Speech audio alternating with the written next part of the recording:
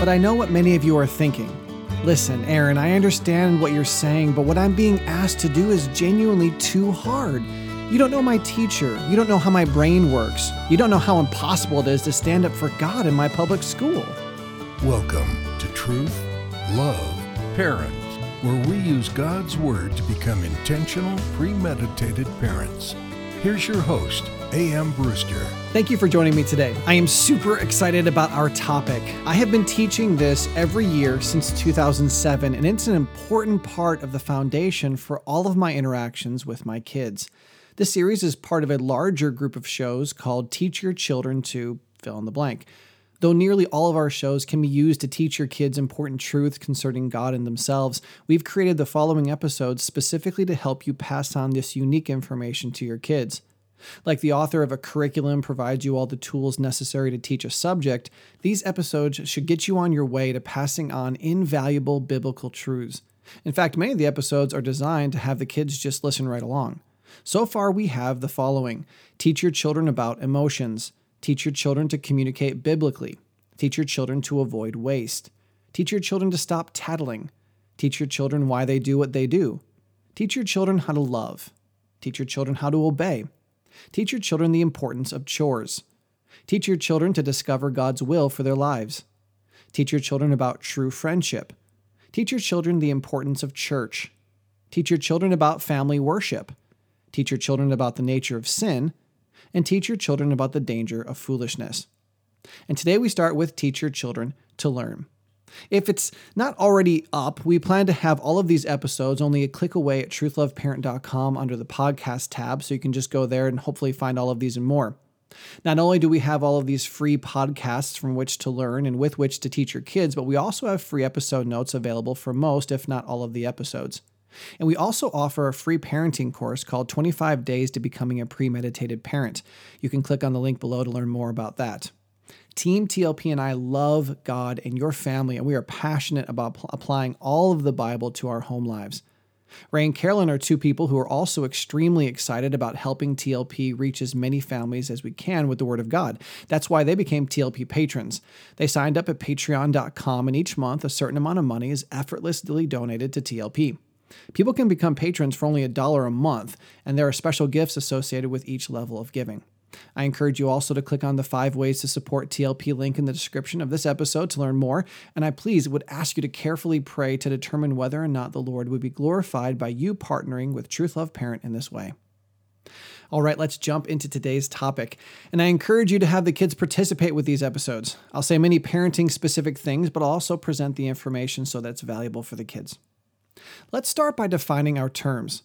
According to Merriam-Webster, to learn is to acquire knowledge by study, instruction, or experience. Next, we must accept the fact that we cannot be made to learn, nor can we make our children learn. This goes for academic subjects as well as common sense subjects and spiritual subjects. Still, we and our children must understand that we were made to learn. That's right. Number one, God created us to learn. Think about this. If we were incapable of learning, we would all be unable to move. Each of us had to learn to roll over, crawl, stand, walk, and run. If we were incapable of learning, we wouldn't be able to communicate. Regardless of the language we use, the vast majority of the people listening to the sound of my voice learned to make sounds and then link those sounds together to form words and link those words together to form ideas. And as we've grown, our communication should have matured with us. Lastly, if we were incapable of learning, none of us would even know how to eat. Children are born with some very basic instinctual ideas concerning the necessity of food and how to eat it, but they still need to be helped to learn how to do it correctly and efficiently. Think about it this way. If God had not created you to learn, you would have died days after birth. This is a very important realization for our kids because they too often convince themselves that they can't learn new concepts. The truth of the situation is usually that we just don't want to learn the new material because it's uncomfortable, so we convince ourselves it's too hard. Let me land on this idea for a minute. Is math or science or English or mechanics or chemistry or economics or speech really hard? What does hard mean? Well, when the word hard is used in these situations, it's generally intended to mean difficult. The 10th definition of hard in the Merriam-Webster dictionary is difficult to accomplish or resolve. But even that's subjective. Sure, something may be hard for me, but what if it's not hard for someone else? As Shakespeare would say, therein lies the rub. If I'm a child and I believe that you're asking me to do something that is too hard, then I'm not going to want to do the job. I'm not going to think it's even possible for me to do the chore, and I may develop an attitude toward you for requiring me to do something that's too hard for me. However, the reality is that what the authority asked me to do isn't too hard. Sure, it's different. I'm not familiar with it, but what I'm being asked to do is not too hard. For example, if I try to teach you Chinese, many of the people listening to me would complain that it's too hard, but I would reply, yeah, but toddlers in China do it all the time. You see, if it's truly too hard, then someone younger and less intelligent than you shouldn't be able to do it. The real crux of the matter is not that something is too hard, it's just that it's new, it's different. As a child, when I look at it this way, I can rest assured that it may be difficult right now, but it's not too difficult. I can learn this, and as I become better acquainted with the information and practice the skills necessary, this will cease being hard. In fact, one day I'll consider it so easy that I won't even think about it. And I definitely won't have a bad attitude toward my authority because they're not unreasonable people asking me to do something that's impossible for me. Consider another real-life example of this. Assuming that your bodies all function normally, most of the people listening to my voice can walk. Now, none of you can remember what it was like learning to walk, but most of you have watched other people learn to walk.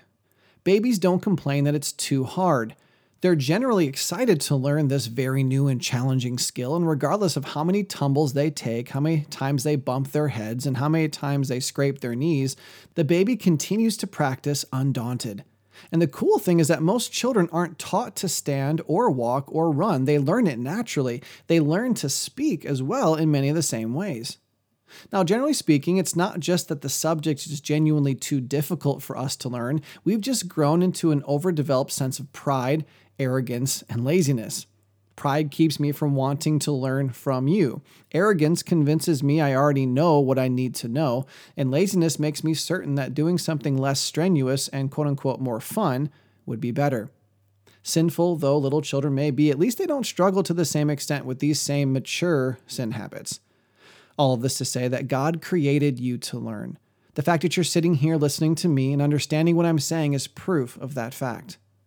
But we need to embrace learning for more reasons than we were just created to learn. Number 2, God requires us to learn. That's right, God commands us to learn. Consider Proverbs 9:9. Give instruction to a wise man, and he will be still wiser. Teach a righteous man, and he will increase in learning. Now that passage could sound simply like cause and effect. Wise and just people simply increase in learning, but it's not a command. So consider Proverbs 1:5. Let the wise hear and increase in learning, and the one who understands obtain guidance. And consider Isaiah 1:17, where we're very bluntly told to, quote, learn to do good, unquote. And then 2 Timothy 3:14 exhorts us to continue in what you have learned and have firmly believed, knowing from whom you have learned it. Each of these passages makes it clear that God expects us to learn. And this does make sense. He created us to learn. Why wouldn't he expect us to do what he created us to do? This has application for everyone in the family. Dad, Mom, you're not off the hook. I hope that you have a regular habit of learning and studying and growing just like you expect from your kids. And when it comes to spiritual things, we will be doing that for all eternity, even in a perfect state, so we better be doing it now. But I know that what many of you are thinking, listen, Aaron, I understand what you're saying, but what I'm being asked to do is genuinely too hard. You don't know my teacher. You don't know how my brain works. You don't know how impossible it is to stand up for God in my public school. Picture this. What if I asked you to pick up my car?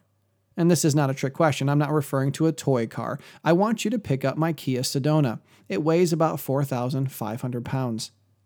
Initially, all of you would consider that an impossible feat. Then some of you would wonder if there were any restrictions. You'd be curious if I expected you to do it by yourself in your own strength. Even if I told you that all I wanted you to do was to get the car off the ground and that you didn't have to do it in your own strength, some of you would still throw up your hands and say it couldn't be done because you don't have access to those resources. But what if I told you to lift the van off the ground and that I would provide you anything and everything you need in order to do it? Now you're probably excited thinking about the possibilities. Some of you are thinking about hiring a bunch of strong men to lift it up. Some of you are imagining renting a crane. Some of you may even be picturing a contraption that would make Wile E. Coyote proud and would probably involve a rocket and some roller skates. My point is, once you realize that all of the necessary resources are available to you, it makes an otherwise impossible task seem easy. You're right.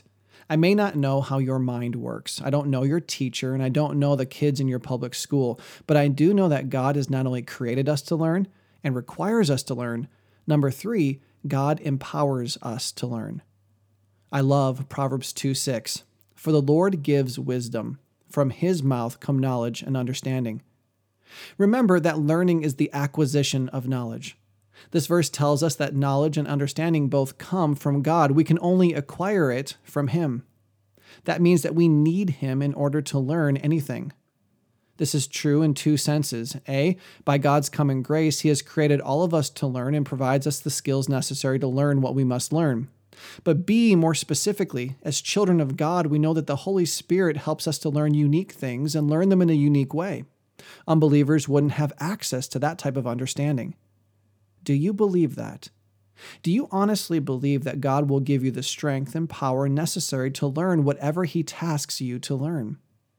Do you also believe that God wants you in school? Do you believe that he wants you to learn about him from his word? Do you believe that he wants your parents to teach you about life and godliness from the Bible and from their experiences? Most of our attitude concerning learning would drastically change if we simply acknowledge that God would never ask us to do anything that he will not equip us to do.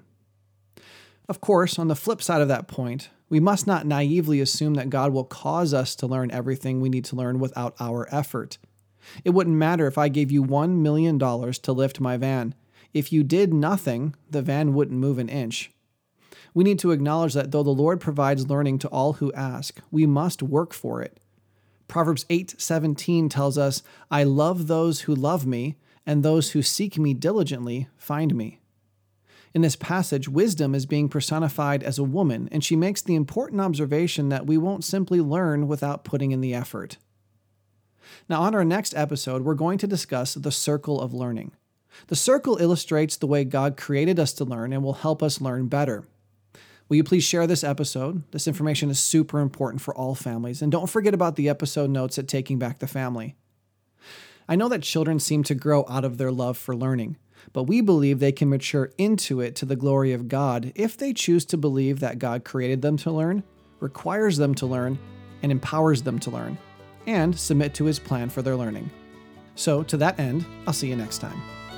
Truth, Love, Parents is part of the Evermind Ministries family and is dedicated to helping you become an intentional, premeditated parent. Join us next time as we search God's Word for the truth your family needs today.